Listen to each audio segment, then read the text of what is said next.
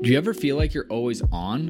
What do you do when you need a moment to chill? How would you like to hit the reset button to get ready for what's next? These days, everything is go, go, go. It's nothing but nonstop hustle all the time. Sometimes you just need a moment to turn off and hit reset, and that's when you can reach for Coors Light. It's made to chill. Look, it's summertime, transfer window is coming up. It's gonna get crazy, so if you ever just wanna, again, take a step back and relax, read the transfer rounds, read the gossip rumors, grab a Coors Light. It'll be perfect companion for all those transfer merry-go-rounds. There's only one beer out there that's literally made to chill, and that's Coors Light. The mountains on the bottles and cans even turn blue when the beer is cold. That way you always know when it's time to chill. When you need to hit reset, just open a Coors Light. It's mountain cold refreshment made to chill. Now that it's finally hot in Minnesota, I'm going to be looking for an easy beer to drink, and Coors Light is perfect for that. It's lagered, it's cold filtered, and it's cold packaged. It's, again, made to chill. It's crisp and refreshing as the Colorado Rockies. Perfect for a moment to unwind. And so when you want to hit reset, reach for the beer that's made to chill. Get Coors Light in the new look delivered straight to your door with Drizzly or Instacart. Coors Brewing Company, Golden, Colorado. And, as always, celebrate. In 2003, Nike signed 13-year-old Freddie Adu to a 7-figure contract.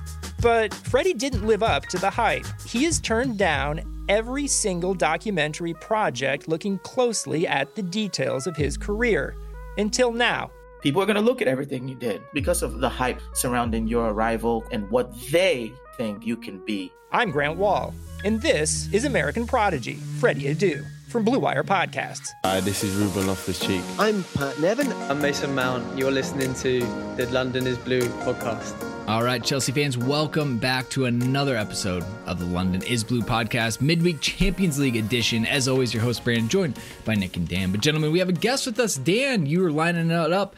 A first appearance, a new guest, someone that bringing in a fresh perspective here for the Champions League. Dan, who do we have? Well, we have none other than Adi Joseph joining us, who is the CBS Sports managing editor, editorial director.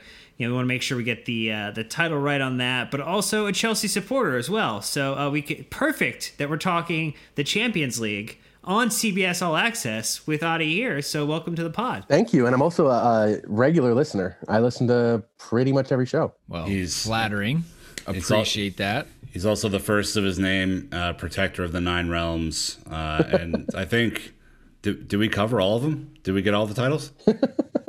I think you missed best beard on the show right now.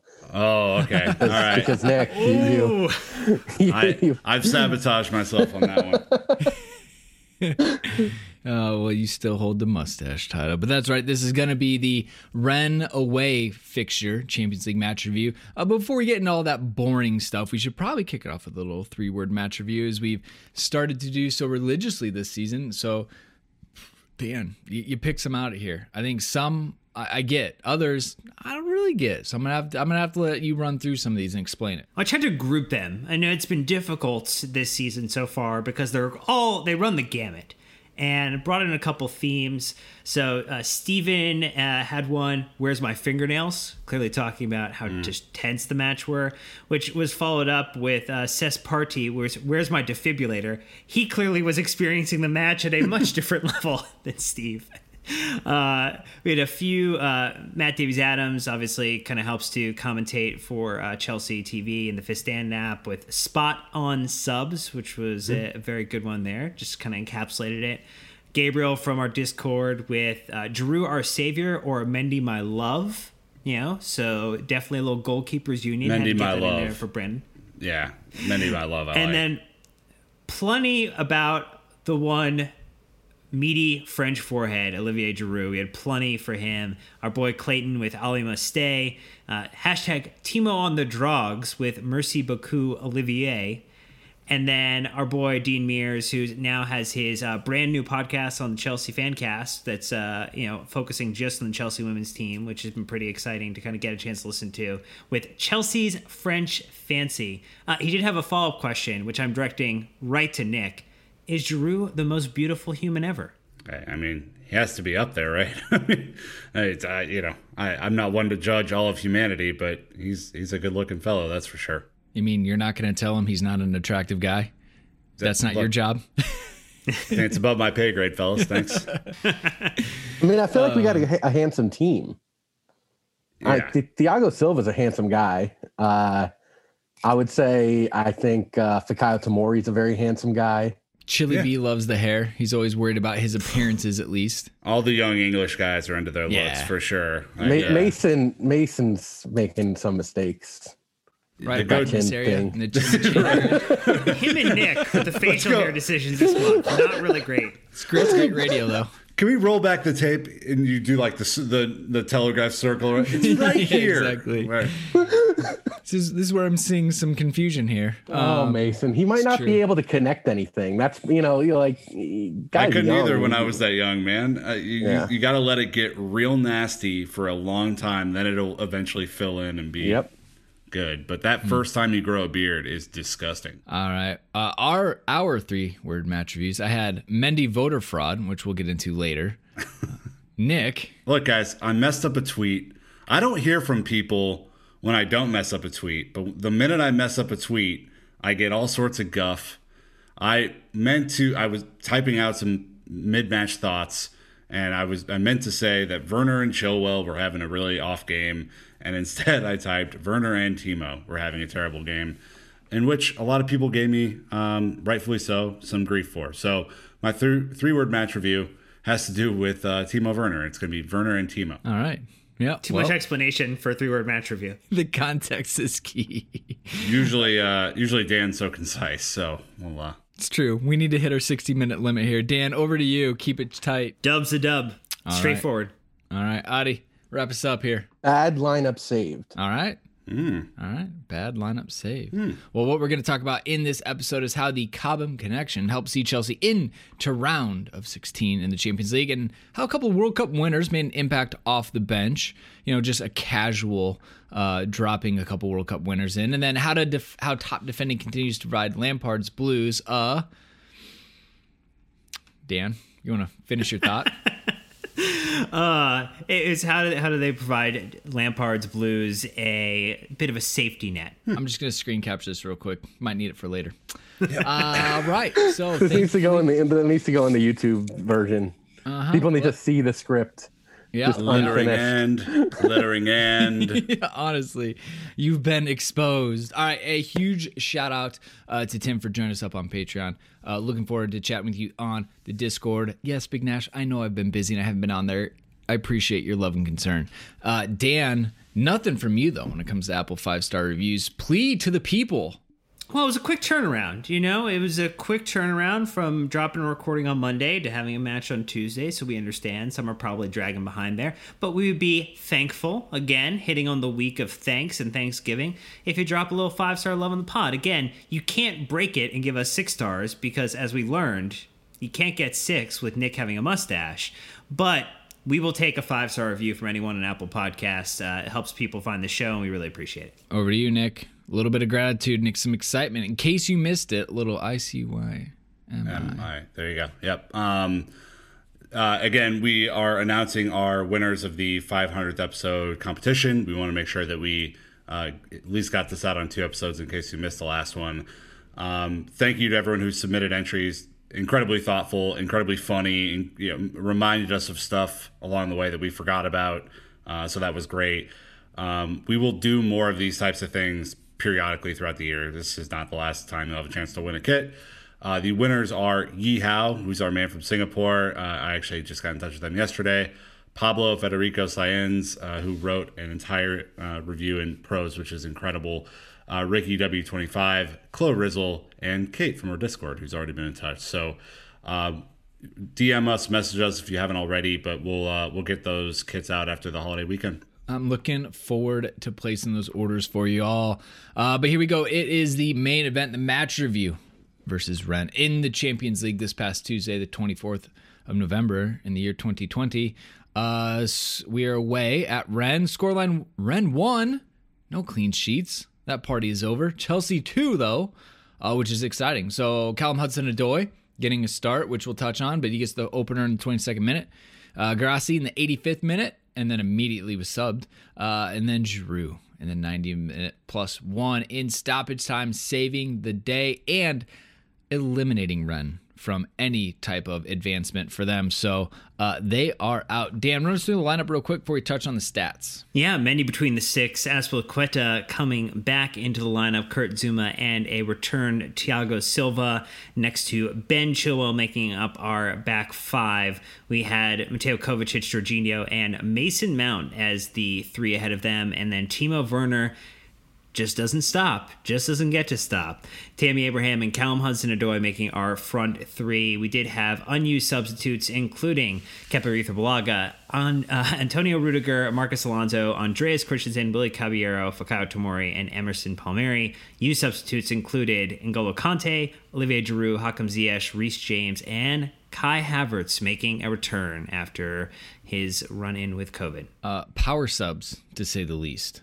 Yeah. Double goalkeeper bench, Brandon. How about that? There it is. He's done it. It's kind of interesting. You got roster slots, so he's like, might as well just put them all on there. I think kind of some of the top line stats, this might be a little surprising though. Chelsea with 49% possession.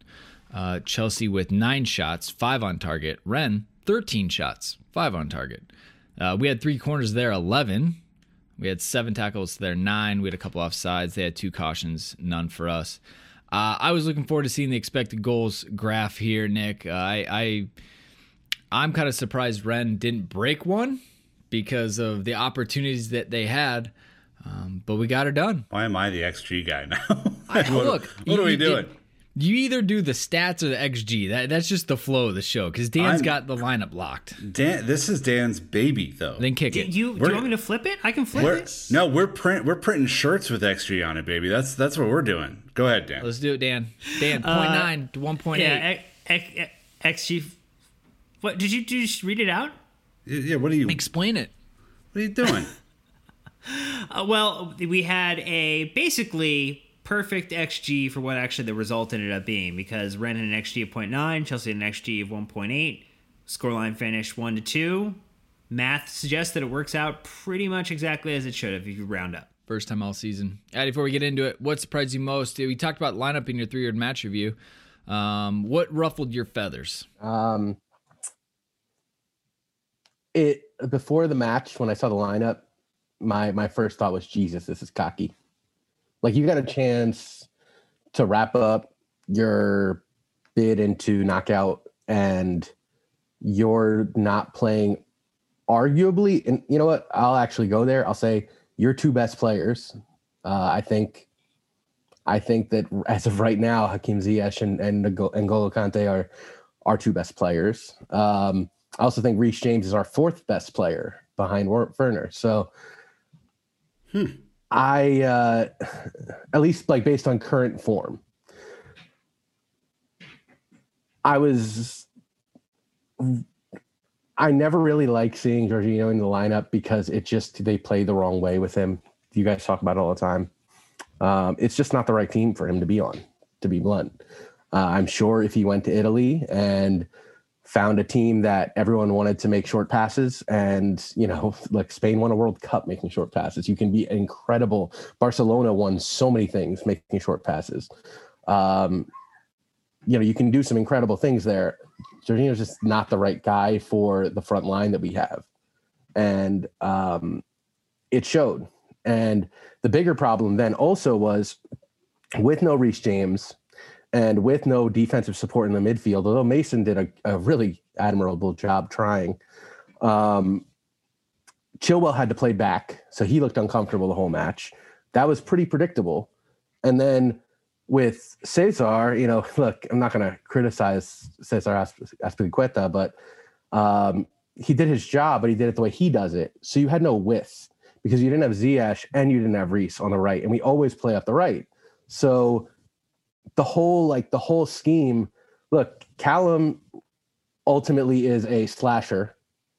You don't have your 2 most creative offensive players in Pulisic and Ziyech, and you don't arguably have your 3rd most creative player in Reece because he's a really creative backline player. It was just frustrating. I did not like, from the very minute I saw it, I did not like the way this game was going to set up with that lineup, particularly with the best 17 and I guess he's 18 now, 18-year-old midfielder in the world.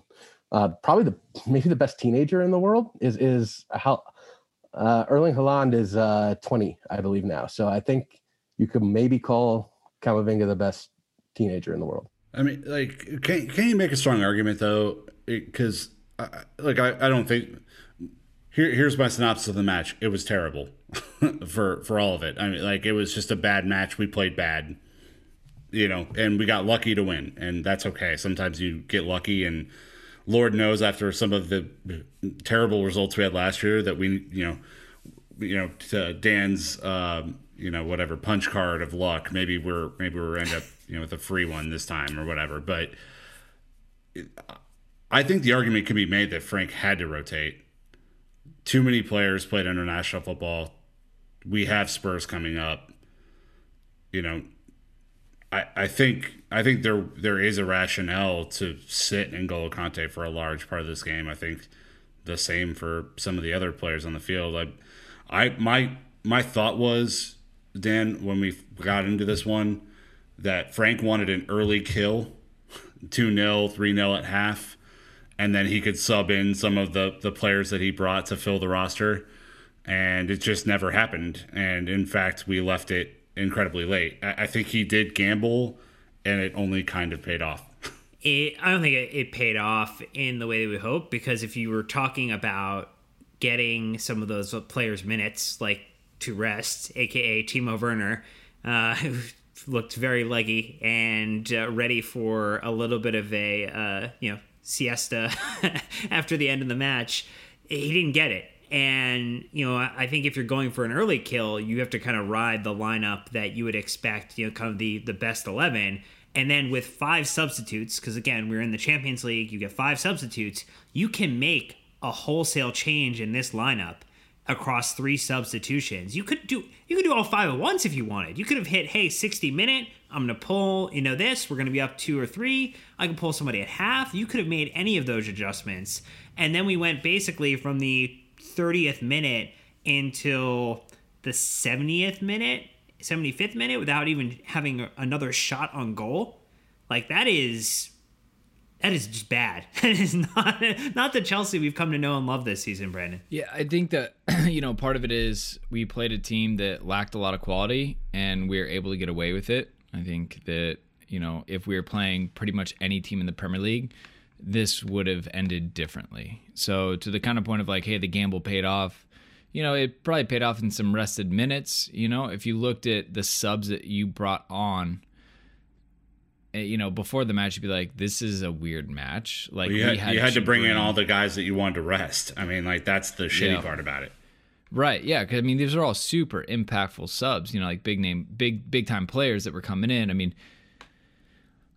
I think that in hindsight, looking back, you're like, okay, well, maybe it didn't go to perfection, but it job done, like mission accomplished, coming through. Now we just have to focus on Spurs. The good news again is that we're in the Champions League. We're done on Tuesday. We're in France, very short trip. Spurs, they have to play later in the week. I'm trying to look up who they're going to play, but my guess is it's probably not very close. Ludogorets, they play on Thursday. Where's Ludogorets? I don't know. But my point being, they're going to be in a much tougher situation than obviously Bulgaria. They're in the Bulgarian league. All right. So, yeah, travel that distance. Let's go. Maybe they're home, actually. Damn it. It doesn't matter. That's not the point. The matter is they're going to be playing minutes much closer to a match, even though it's Sunday. So at the end of the day, I think we're in a good position. We're essentially, like I said, we qualified.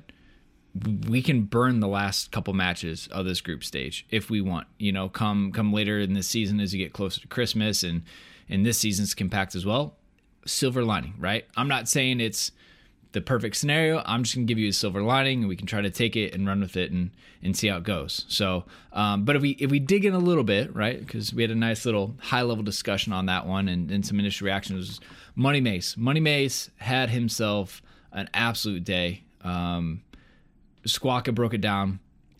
100% shot accuracy, 100% cross accuracy, 100% take-ons completed, 100% tackles, 3 take-ons, 3 tackles, 2 chances created, 2 crosses, 1 shot, 1 assist.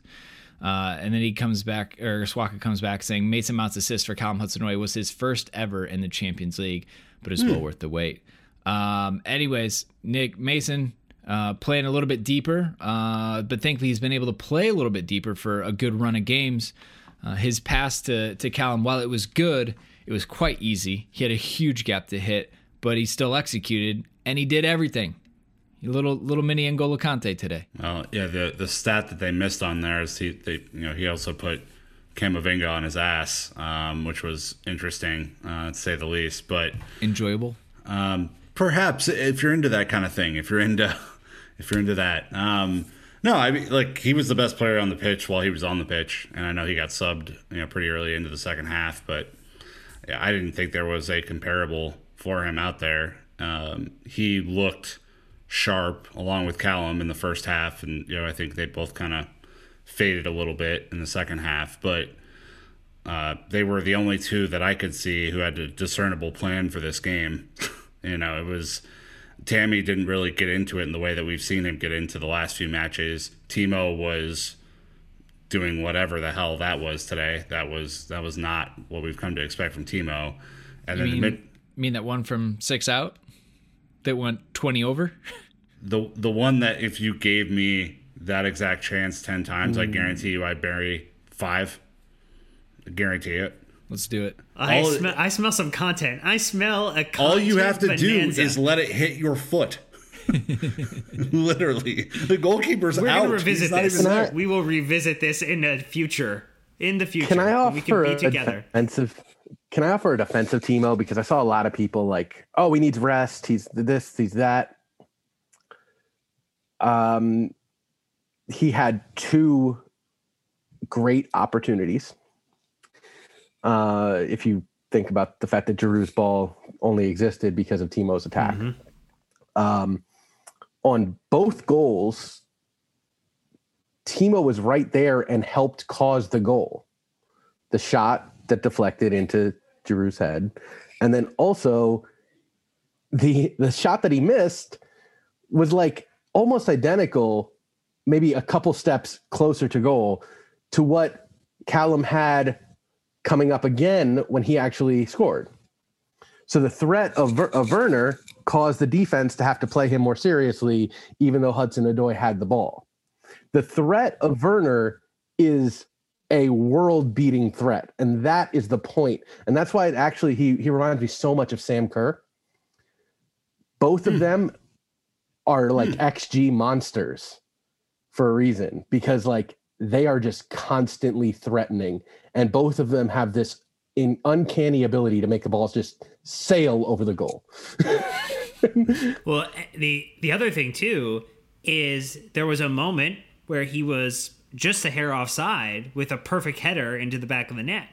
And so if you think about the fact that Timo definitely, I think at least in the first 15 or so minutes, maybe struggled a little bit. And, I think the entirety of the team actually wasn't playing, as you kind of made the points, Hadi, with the width or kind of the spacing that he usually enjoyed to kind of run into. And because it got so clustered and narrow, I don't think he was finding that same goodness that he typically finds at a Premier League game where it is a little bit more expansive. We have Chilwell and Mason both providing some really great kind of back end support. And, also Abraham was super congested too. So the quick back and forth that they were able to execute on the past couple matches really wasn't here.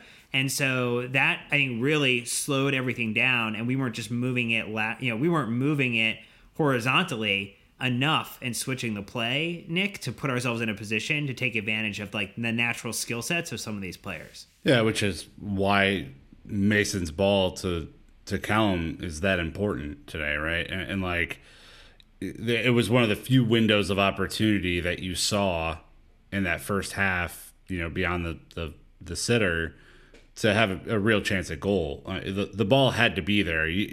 I think, Brady, you were being a little facetious when you said, there was acres of space or whatever, but like we don't normally hit that ball, to be fair. Like, this isn't a Chelsea team built on that ball. This isn't Cesc Fabregas back there just pinging them over.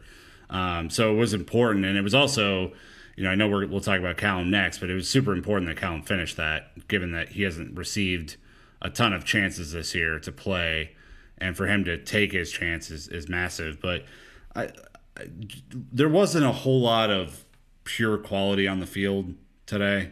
It was one of those games. It was a tough one to watch. If you were a neutral, this was not your favorite match you've ever seen. Mason Mount, for all of the absurd criticisms, was by far the most technically gifted player on the field today. Okay? End of statement. He was. You can't even come at me with anything else. I remember he had nice little flicks over the defender's head as he was out on the left in space one time. It's very, very skillful. But I mean, the stats just show he's becoming a very all-around player. He had quotes from, kind of Lampard said he used to be a flashy player, and then he got to the championship, and that stuff didn't come off. So he's like, I just got to keep the ball moving. He's like, I'm less worried about how I go about it and just the end result. And he's finding value in that. And I think we are seeing that, firsthand, that he is just looking to progress the ball, move the ball, and then he progresses and he moves. And it's working really well for him. Part of what Adi was saying is because of the way we play and this group of players, and it fits so well. A goal scorer, and also getting in from Cobham was Callum Hudson-Odoi, to your point, Nick. Getting a bit of a rare start, but got the opening goal for Chelsea. He had a great touch, bring the ball out of the air and put it nicely on the carpet. He had about 3 defenders chasing him, so there's plenty of pressure for him to mess up, but he did it. He took care of business. Add off to Joe again, saying 6. Only Olivier Giroud, 11, has scored more European goals for Chelsea since Callum Hudson-Odoi's European debut for the club in October of 2018. Cal's got 6. All right, he's apparently, he's getting more minutes in the Champions League, but he's also producing as well, which I think is a little bit interesting. Dan Lampard had a little bit to say on Hudson-Odoi, and look, he's always been a bit of a hot topic ever since the whole Bayern saga, and we signed him, and then he tore his Achilles, and people are saying he hasn't got enough minutes. Lampard seems to be happy. Yeah, it kind of boiled down to the fact that he knows Callum wants to play, and that Lampard has lots of competition for very few positions. There's only 10 outfield players on the pitch in every given time. We know Mendy is never going to relinquish the spot between the sticks, and that is something we're just going to all count on and agree upon, that's never changing, ever, never, never, for a really long time. But when he talked about the Callum quote specifically, he's talked about Callum is still developing player to a degree. A bit of quality he shows with the first 2 touches before he got his shot away was top class. I know he could do that. There are loads of great things about Callum, and I know there are things that he can improve in his game. He knows that. He's a big player for Chelsea. He has a big future with us. His all-around game was fantastic, and he gets his goal.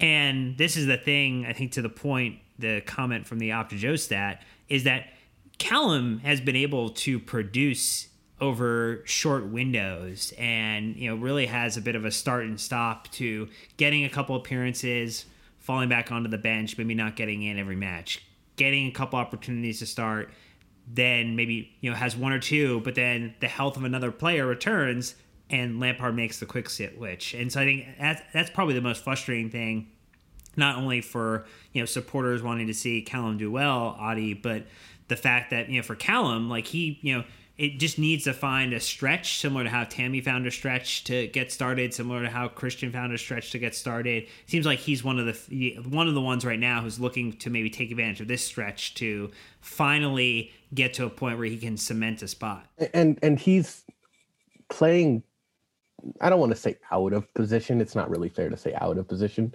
but he should be an inverted winger. He should be on the left side. Christian and Timo obviously are occupying all the minutes, and then Mason Mount inexplicably sometimes also plays there. So you have him on the right side, but he's not a wide player. He doesn't want to be, dragging along the baseline, sending crosses over. It's just not who he is. He's an attacker, which really brings up, to go back a little bit, I think this whole starting lineup could have been saved. And by the way, if you look at international duty, it would have actually been less minutes in international duty for if Reece James had played instead of Jorginho. If you put Reece James on the right side and Reece can go wide and you play a 3-4-3, that allows Callum to have someone to deliver him the ball and Timo across the pitch, allows Chilwell to not have to defend as much because you got 3 back. And I think, I want to say it was Nick a few episodes ago has said, like, if Conte's not on the field, play a 3-4-3. It is very logical, and it would be a very good use. It would allow you to use Emerson and Alonso too, to spell Chilwell, who looked a little tired today, or at least looked like he was annoyed by how much defending he had to do. So, all of that, to me, Callum is not only playing out of position, but he's playing out of position without the guy who could probably make him look a little better. And yet he was, for the first 25 minutes, very effective.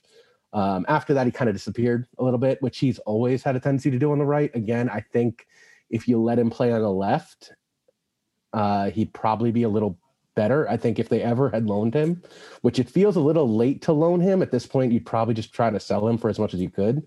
But if they had ever loaned him out to like a mid-table, low-table team, and that team had let him play inverted winger, he could have been a big goal scorer for some lower level team. Yeah, your point on 3-4-3 is interesting. I guess I didn't even think about that today. Yeah, I mean, you're gonna have to rest Chilwell at some point too. Like all these guys who we're so reliant on right now, Brandon, you're gonna have to rest at some point. And Frank tried it today. It didn't necessarily go exactly to plan. The result, we ended up getting away with one, but the 3-4-3 is a really good rotational formation for a lot of guys who don't see regular minutes. Just kind of the way it is. Yeah, it's something that I've kind of been bringing up week after week and seem to keep skirting it week after week, and maybe a little bit of rotation today, but there's plenty more. If you got 2 goalkeepers, a couple left backs, we got some guys that we can throw in there, as needed. But so far we've avoided it. But we are going to take a quick break. When we're back, we're going to talk about those World Cup impact subs.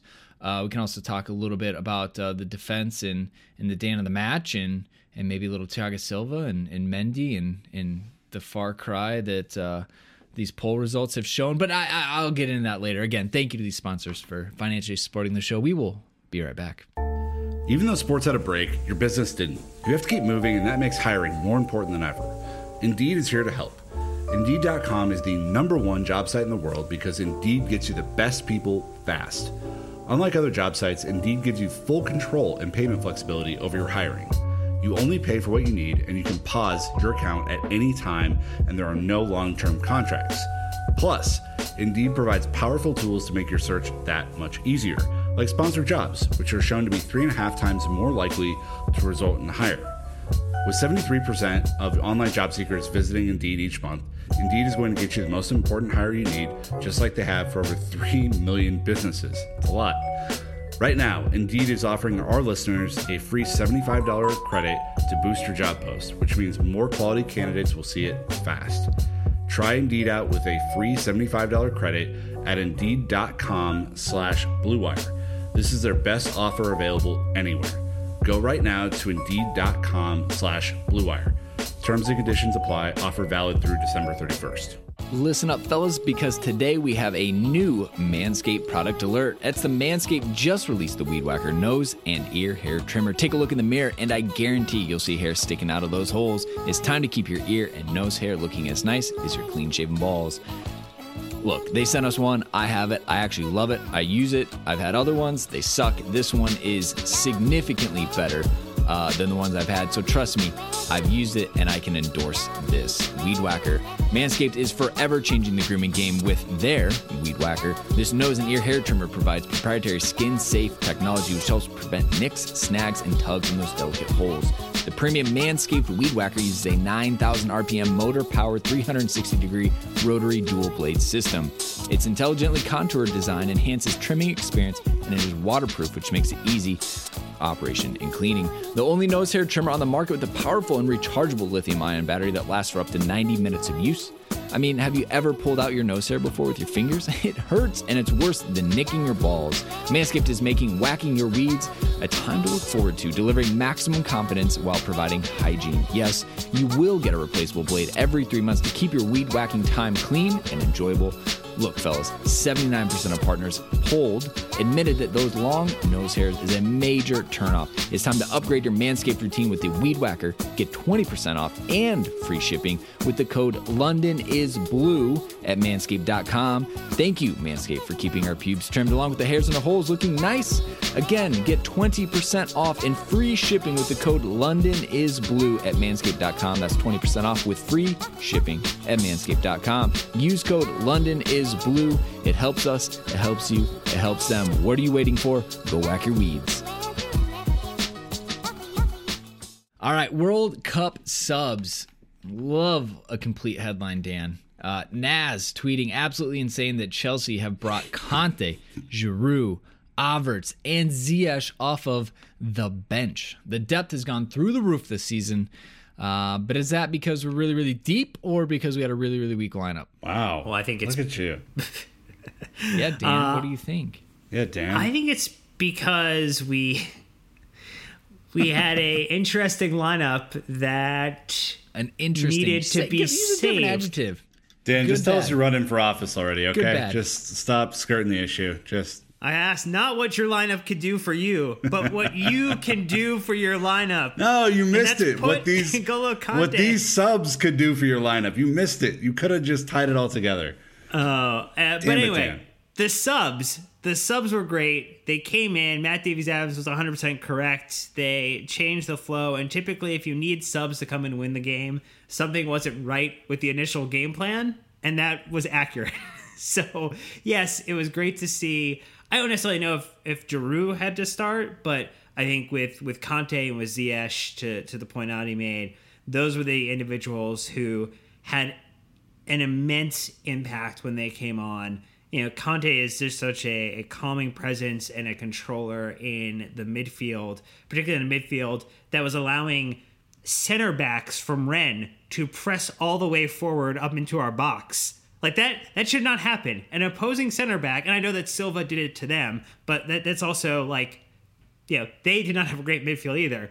You should not allow that to happen. There should not be that much space to go one way end to end in football, in Champions League football, Nick. It shouldn't happen. No. I mean, come on.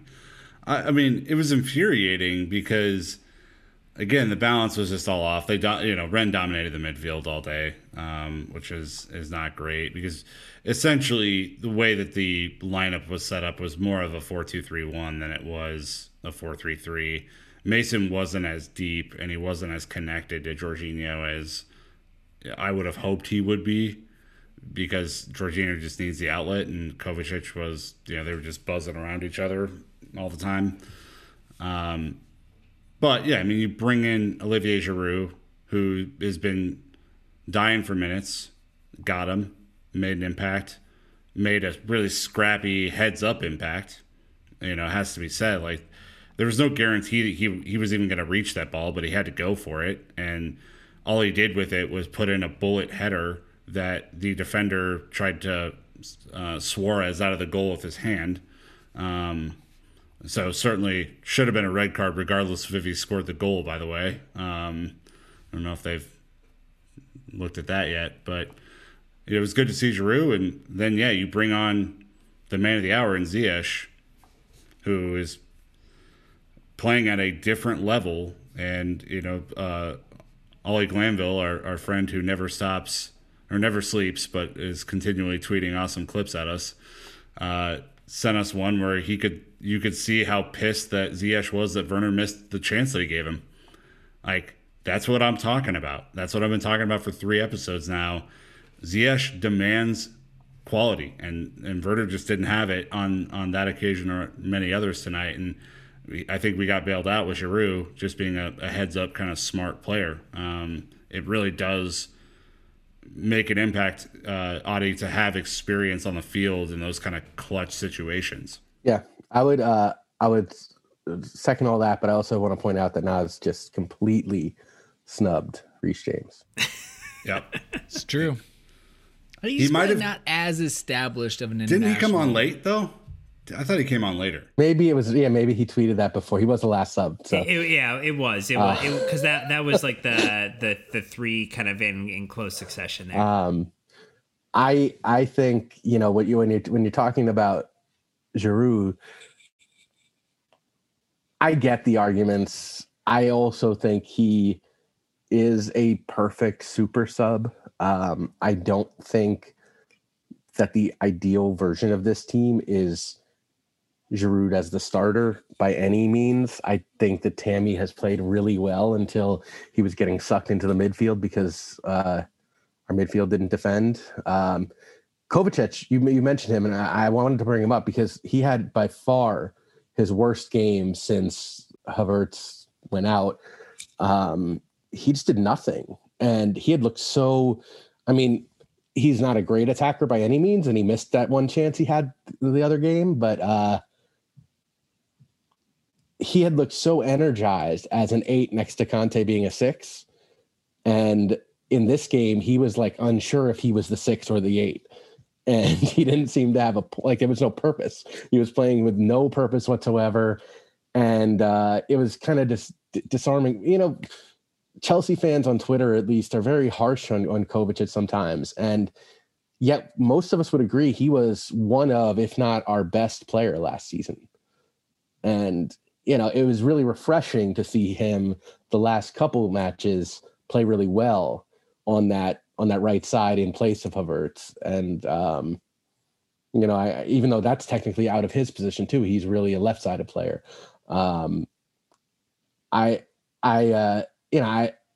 was really unimpressed with the Jorginho Kovacic connection, and I continued to be. And even it looked better at times last season for sure. Well, we can pull off of that one, and we'll talk about that meaty French forehead that Dan alluded to in the beginning. Statman Dave, all right, coming in with the stat tweet saying Olivier Giroud scored 12 goals in 1,272 minutes in European competition since the start of the 2018-2019 season. An average rate of a goal every 106 minutes. Clutch yet again. Fly the French flag. Back to you, Dan, our sideline commentary. I hear you have Lampard and quotes on Giroud. Well, there are wonderful quotes on Giroud. I would say that if you're getting... It's just over a match per goal is a pretty nice bit of conversion there. That's a good stat. That is a really good stat for Olivier. And, of course, a lot of that did come during that wonderful run in the Europa League where he was just banging them past some teams for fun. But still, Giroud's great. He is wonderful, and we love everything about him. The comments from Lampard were that was great from him. Not only that, but his hold-up play when he came on, but his physicality. I have selection issues because, again, selection issues. It's the story of Lampard's life. Because I have Tam who's playing well, and Ollie always contributes in a way that with professionalism that was incredible, and restart, it's a good problem. Ollie will get his minutes. He will start matches because we have a busy schedule. You saw such a reaction around the goal, not just because it was a last-minute winner, but because it was Ollie, who acts like he does every day. It shows what he means to the team. I love that they came up and started patting him on the forehead, the big old head, giving him the dab up there. That was phenomenal. But, look, he's someone who's been rumored to leave in January. Where did you get that idea from? Dan. He's been pretty vocal about it. Well, look, there's rumors. Look, he hasn't called me. We haven't talked about it directly. We talk a lot about grooming tips and things. We're trying to figure out the solution to Nick, and we've just been chatting back and forth about it. So we're coming up with something for you, bud. Don't worry. But anyway, the thing is, if we're in a run that puts us looking at a Premier League title, looking at maybe being a favored for advancing to the 8 or advancing to the 4s, getting deeper in the Champions League, come on. Like, why would you want to leave? Euros. Did he think that because he was speaking in French to a French publication, like it wasn't going to get translated? Because we've seen that before in like many athletes in the NBA.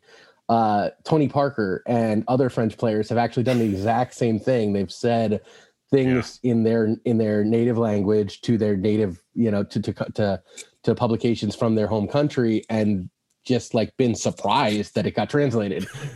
I think he knows what he's doing. He's a vet. We did it last season.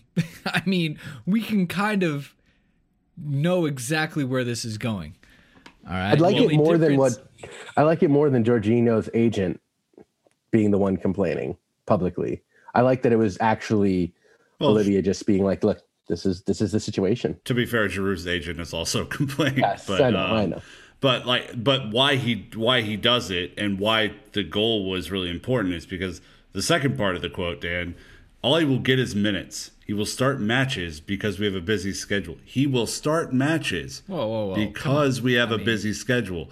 You saw such a reaction around the goal because people, not only because it was the last minute winner, but because it was Ollie who acts like he does every day.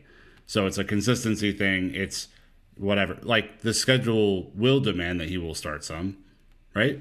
It kind of has to. Like a couple things. Olivier Giroud has already proved that he loves Chelsea much more than he loves Arsenal. Box checked. Thank you, Europa League bus video clip. So we all love him, for what he's given to this club. It was a bit of a punt when we picked him up. Ended up being great business.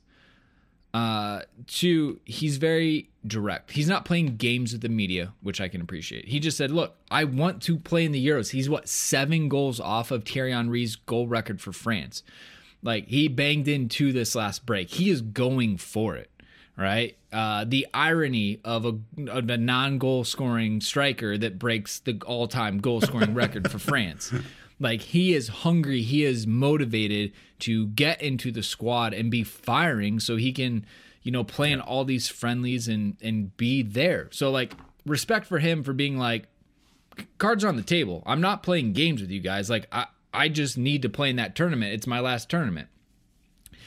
And now how we get to it is it's kind of the exact same time of season. All of a sudden, Olivier Giroud from no minutes to, I guess we can put you on a little bit, and a little bit more, and a little bit more. He's going to start scoring goals, and, he's just going to keep playing. The downside for him is last season, he's looking at teams like Inter Milan. This season, he's looking at teams in France. So clearly the opportunities for him are not near the same quality, which I think helps us from, look, Giroud, you can either play week in, week out in Ligue 1, or you can, play here and there across a variety of positions in the Premier League, which, if you can show you can do it in this world, it's a no-brainer for the France squad to take you. So, again, it's just kind of funny to me how it's literally the exact same time as last season when the quotes came up, and, he was as good as gone, and the next thing you know, he's playing almost week in, week out. The biggest difference is Tammy is not going to have a second season slump the way it looks right now. He is absolutely here and ready, but the more Timo plays on the left, that means you do need someone to come off the bench and play. So it helps Giroud if Timo and Tammy are playing together, which I think is a little bit new development. So I don't know. Anyways, N'Golo Kante, I think we just need to state the facts, Nick. He N'Golo'd again. He just did it. He N'Golo'd everywhere. It became a verb. He did that N'Golo, yeah.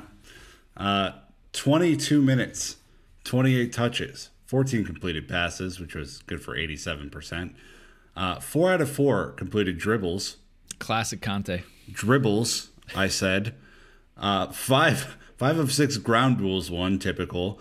2 interceptions, 1 shot blocked. Adi, what do you say?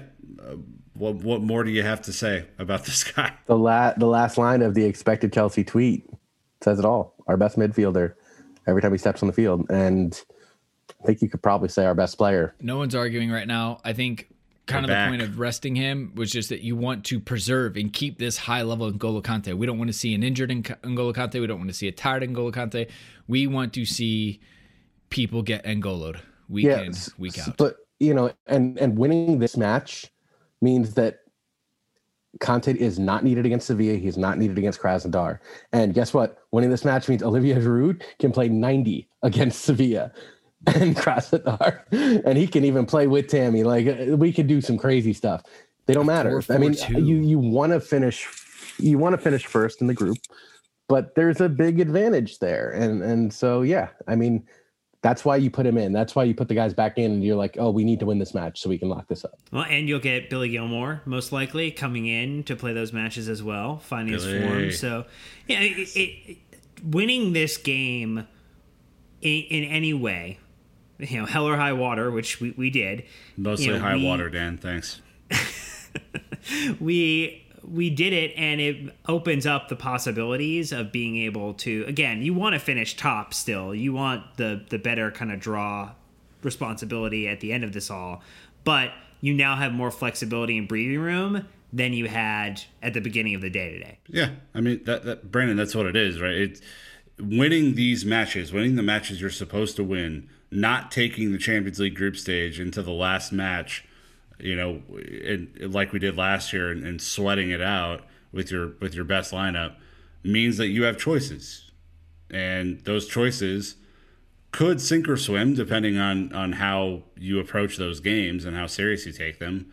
How seriously you want to win the group, because we realized how important that was after we got saddled with Bayern last year, right? But now you have flexibility, and if you feel confident. If you get any result against Sevilla, it's over. Your goal diff is too much, and we'll get into that. But, yeah, it's a great place to be. I think the last French-speaking player I would like to touch on today is not Thiago Silva. All right? He showed up. He did his thing. All right? Thank you. That's what we've come to expect of him. But a little magic from Bendy Mendy. What's that, Dan? You've got Lampard on the touchline again with quotes on Edouard Mendy? Perfect. Over to you. I feel like I'm coming for Lee Parker's job right now, and you made me feel so bad about this. Hey, I can't do that to Lee. You're not announcing names, trust me. So just take your sideline reporter gig and be happy. So Lampard's quotes were, I'm very happy for him. It's not easy to play against your old teammates in the stadium you played so well at. I know it can add pressure. I think he's probably talking about Man City and Chelsea. Boy. But Edouard looks very calm. He's been like that from the first moment he arrived. He's personally been great, and most importantly, his performances have been high. He contributed that today, and I'm really happy with him in all senses. Then we also got the lovely Mason Mount and Mendy post-game interview together. And you see, he's like, yeah, he's a big presence. He's also big in the goal. It's like, wow, okay, yeah. Astute commentary from Mason Mount around the Bond building with Mendy. Yeah, they were doing their Penn and Teller impression, just making magic up there. It was great. Tall and small combo. Can you imagine being in that locker room, Adi, and like, you're Mason, you've been at Cobham since you're 7 or whatever it is, and now you've got this huge goalkeeper from who came from the French league, and you've now got to become buds with him because you're teammates, and you're just Mason going, how the hell are we supposed to connect? You know what though? They've all done it. Like, it's these true. guys have developed friendships so quickly, and sports athletes don't care about language. They don't care about words. They connect on a different level, and it's something you see in every sport. So it's been really, really cool to see how, particularly the back five. There you go, Brandon. Back Thank five. you. Particularly the back five. They seem to have really developed a quick friendship. I know, 3 of them speak French, or 4 of them if you count Dave. But it's the type of thing that you like to see. And just like Mason Mount, Reece James is in the same situation. Also has been living at Cobham since he was, I think, even younger, maybe 6 for Reece. So, it's the opposite situation. It's a guy who literally started the season and played, I think, 3 matches for Rennes before coming over. And, he comes in and it just works. It works. And it's worked really well. Well, and then you saw Callum and Mason after their goal, how much love there is there. I mean, that's the heartwarming stuff that will make if Chelsea do end up winning things this season, that will make this season so much more special, is to have a team that is impossible for opposing fans to dislike, but then also for Chelsea fans to fully embrace and love and appreciate. There isn't a controversial member of this squad. Not one. There's no one that you really go, not sure about that guy. Like, there's not even like our guy like Diego Costa in those seasons. Like, there's not even that guy. They're all likable. So it's almost uncomfortable how much the media like us. Kind of. Who tweeted? Was it It Ian is. or Gary? Or I don't know. Someone was saying that BT's almost become like a Chelsea like political agenda, where they're just backing Chelsea and like how much they're doing for the England national team, and it's just like this weird, uncomfortable thing where you're like, wait, we're supposed to ruin football. What is this? Like, my whole staff I have staff members. James Benge covered Arsenal for years. He now works for CBS. Mike Goodman, who is a lifelong Everton supporter, is our senior soccer editor. His boss, the AME of soccer, is Manchester City supporter, Igor Mello. Jonathan Johnson, who is based in Paris, is an Aston Villa supporter. And they all have nice things to say about at least some of the players on Chelsea. They may not overall want to admit anything. And they definitely say that I overrate them. And they definitely get pissed off when I bring up like, oh, you could have mentioned, I think one of them said, has any player impacted their team as much as Bruno Fernandes? And I'm like, Mendy took Kepa out of goal. We had 6 clean sheets in a row. Yeah. Oh, compare it to Manchester United. So easily hateable, that team. Like, not other than Rashford. Rashford, who is like really like Rashford. Massive respect to Rashford, obviously, but like not for footballing reasons. Also another clarifier. Yeah, Fernandes is a flop artist. Like he's terrible. Yeah. He keeps getting bailed out by referees. Like, it's crazy. Yeah. It's shocking. Yeah. Absolutely shocking. All right. Well, let's go ahead and start to wrap on this one with the Dan of the match. Controversy time. I'm not alleging mail-in ballot issues. I'm not alleging fraud. We're really going here. Okay. I'm just saying I think your poll was off today. Well, Brandon's botnet definitely did the business on this poll, let me tell you, because there was a spike in votes that came in right around the 5 o'clock mark that really changed the whole dynamics of this. Mason was leading for a while, and then Mendy just popped ahead. I don't know how it happened. Mendy with 33% of the votes. We had 30% for Mason. Giroud comes in with 27%, and Silva gets 10. Honestly, we're just going to take Silva's 10, and let's bump Mendy to 43. Done. Okay, that's how it works. I think that's only clearly fair. Brandon also favors ranked choice voting. That also is the way that it works. I mean, I had a philosophy major in college. I've thought about a lot of different things. I don't know where I'm at, Dan. All right, Nick, are you with me that are you with me that it should have been Mount? Get out of here. It was Mount. I think so. Mount was my choice. Easy Mount. You would have lost 4-1 today if it weren't for Edouard Mendy. Well, I will say the Mendy save though, where he kicks it back into his own hands, that was phenomenal. Was that intentional? Really top class. Textbook. Yeah, we trained that. No, absolutely not. Sometimes your job is just get it out however you can. Use one part of your body, use them all, whatever. I'm going to say it was intentional. It looked great. I brought this up right before we recorded, but the goal was savable. The goal was savable. Look, I'm not. It was right over him. I'm just saying the other 4 that should have gone in that didn't. Okay. All right. Catastrophic.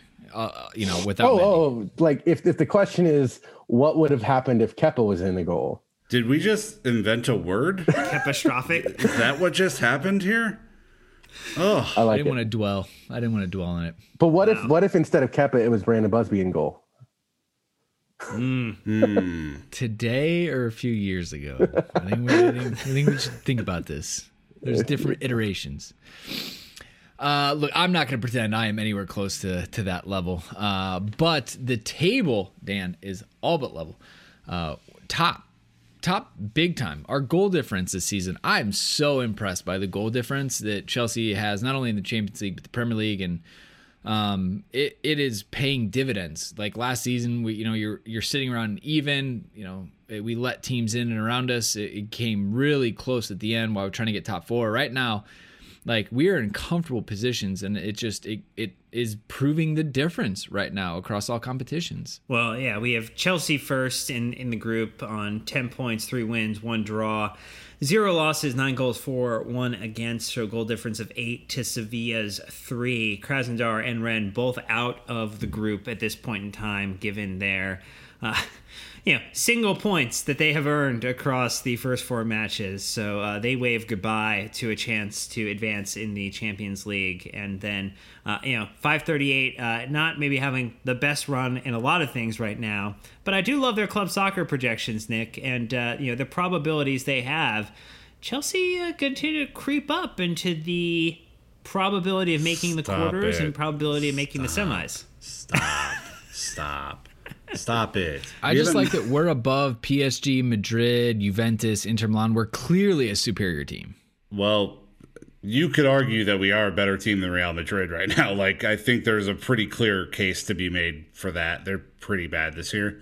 But, Chelsea have not made a Champions League quarterfinal since 2014. Let's remember that. This is not a team that's regularly made that stage of the competition.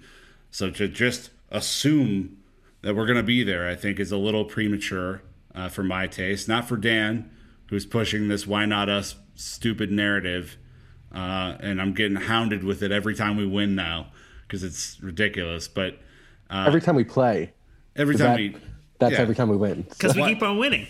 All right. So clearly, Adi's a part of this agenda as well. That's great. I'm alone, per usual, in my prediction that it's going to be a lot harder than Dan's making it out to be to make the quarters. But, I mean, we have the squad depth to compete in this competition. I think we do. Now, does that mean that over 2 legs some weird stuff could happen? Yeah. I mean, that's what the Champions League is. It's built on that. I mean, the entire competition is like you're one mistake away from being out. So I am tempering my own expectations. Fly off the handle if you'd like, Dan. I'm not going to fly off the handle. I just think, how can you not be excited? Like some of the core problems have been fixed. They've been addressed. We have better talent than we had last season. The players that were carrying us last season are continuing to improve and get better. Like, I don't know. The stars are aligning, and you know what? It's just tap into the excitement. The vein is there. I am excited. Pump it in. I am excited, but we haven't played anyone good yet. If you look at it too, like the thing that gets to me is, at least right now, and right now doesn't matter in Champions League. That's an important part of this. But at least right now, like Bayern is without Kimmich, or I would say their best player. Liverpool is without Van Dijk. I would say their second or third best player.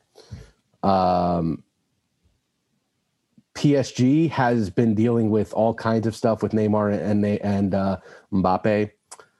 Real is a goddamn mess. Barca, goddamn mess. Even worse.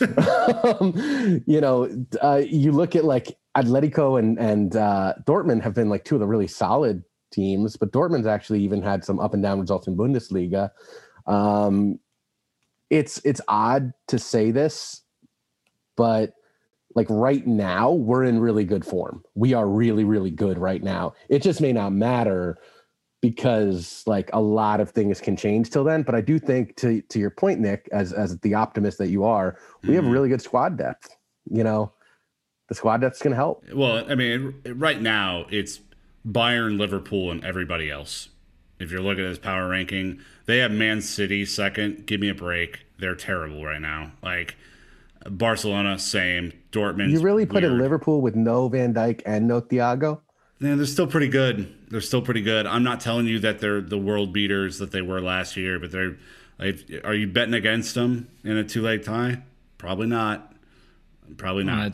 Champions League always throws that big wrinkle in too, which is why it's a super interesting cup competition. But look, we're throwing our weight around a little bit. We have a really straightforward group, but we're doing the business in the straightforward group. Like, this hasn't happened in multiple years past. Like, squeaking through, like struggling against Frankfurt and all the things that happened with Valencia and Ajax. I mean, it's not always been easy. And right now it's a little bit comfortable. That's the point, weird. Though, right? Is like, if you look at a down, kind of big six on this table that Dan's pulled up, there is the opportunity for Chelsea to move up. Will they? TBD. But the opportunity is clearly there. It's just if we take it or not. Well, I appreciate you teeing up for the transition out, because the next opportunity to seize is playing Spurs. All right, this Sunday. Boo. Look, we played United, played Liverpool. This is something different. It's number 1 and number 2 in the table, which is in my head. All right, that's the table I'm thinking. Leicester could stick around for a while. I think Everton have cooled. Southampton aren't going to be anywhere near it. So for me right now, out of the top 6, the traditional big 6 or big 4, whatever you want to do it, this is it. I mean, this is huge. Obviously, so many implications with Jose being there. The London rivalry, hate everything about Tottenham. And it's funny, I was talking with Gabriel in Cali the other night, and I said, I hope Mourinho doesn't win anything the rest of his career. Like, he had his time with me. I'm good. As far as I'm concerned, I was pissed when he won with Inter Milan. I'm annoyed when he won with Real Madrid. Came back, won, loved it. He's gone, over it.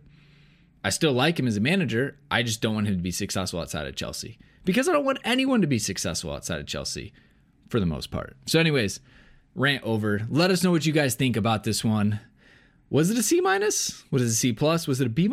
How was this match for you guys? Are we tempering expectations, or are we going to win the Champions League?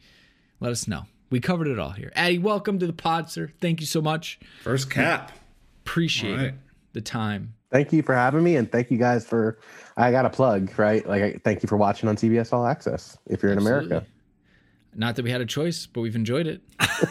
Not that we had a choice. Wow. That kind of really ringing making feel endorsement. loved on the way out. Wow. Look, yeah. Doing better than Bleacher Report did last year. Let's be honest about it. So, it's, good. I like you guys. You're doing great. Check it out. CBS All Access. Download the app. Follow Addy on social media. Great follow. And like I said, a good connection there. Dan, Nick, thanks, gentlemen, for joining us. As always, the midweek pods aren't always easy, but we're making it work, especially when we win. Gotta love a victory. At the end of the day, not to give Dan credit, dub's a dub, but there's so much more into it. All right, next one up. What do we have? Matt Law. Yeah, Matt Law. Yeah. Yeah. Jeez. Happy Thanksgiving. Get a little Matt Law before your turkey. So, anyways, that's going to wrap us up, Chelsea fans. But until next time, you know what to do. Keep the blue flag flying high.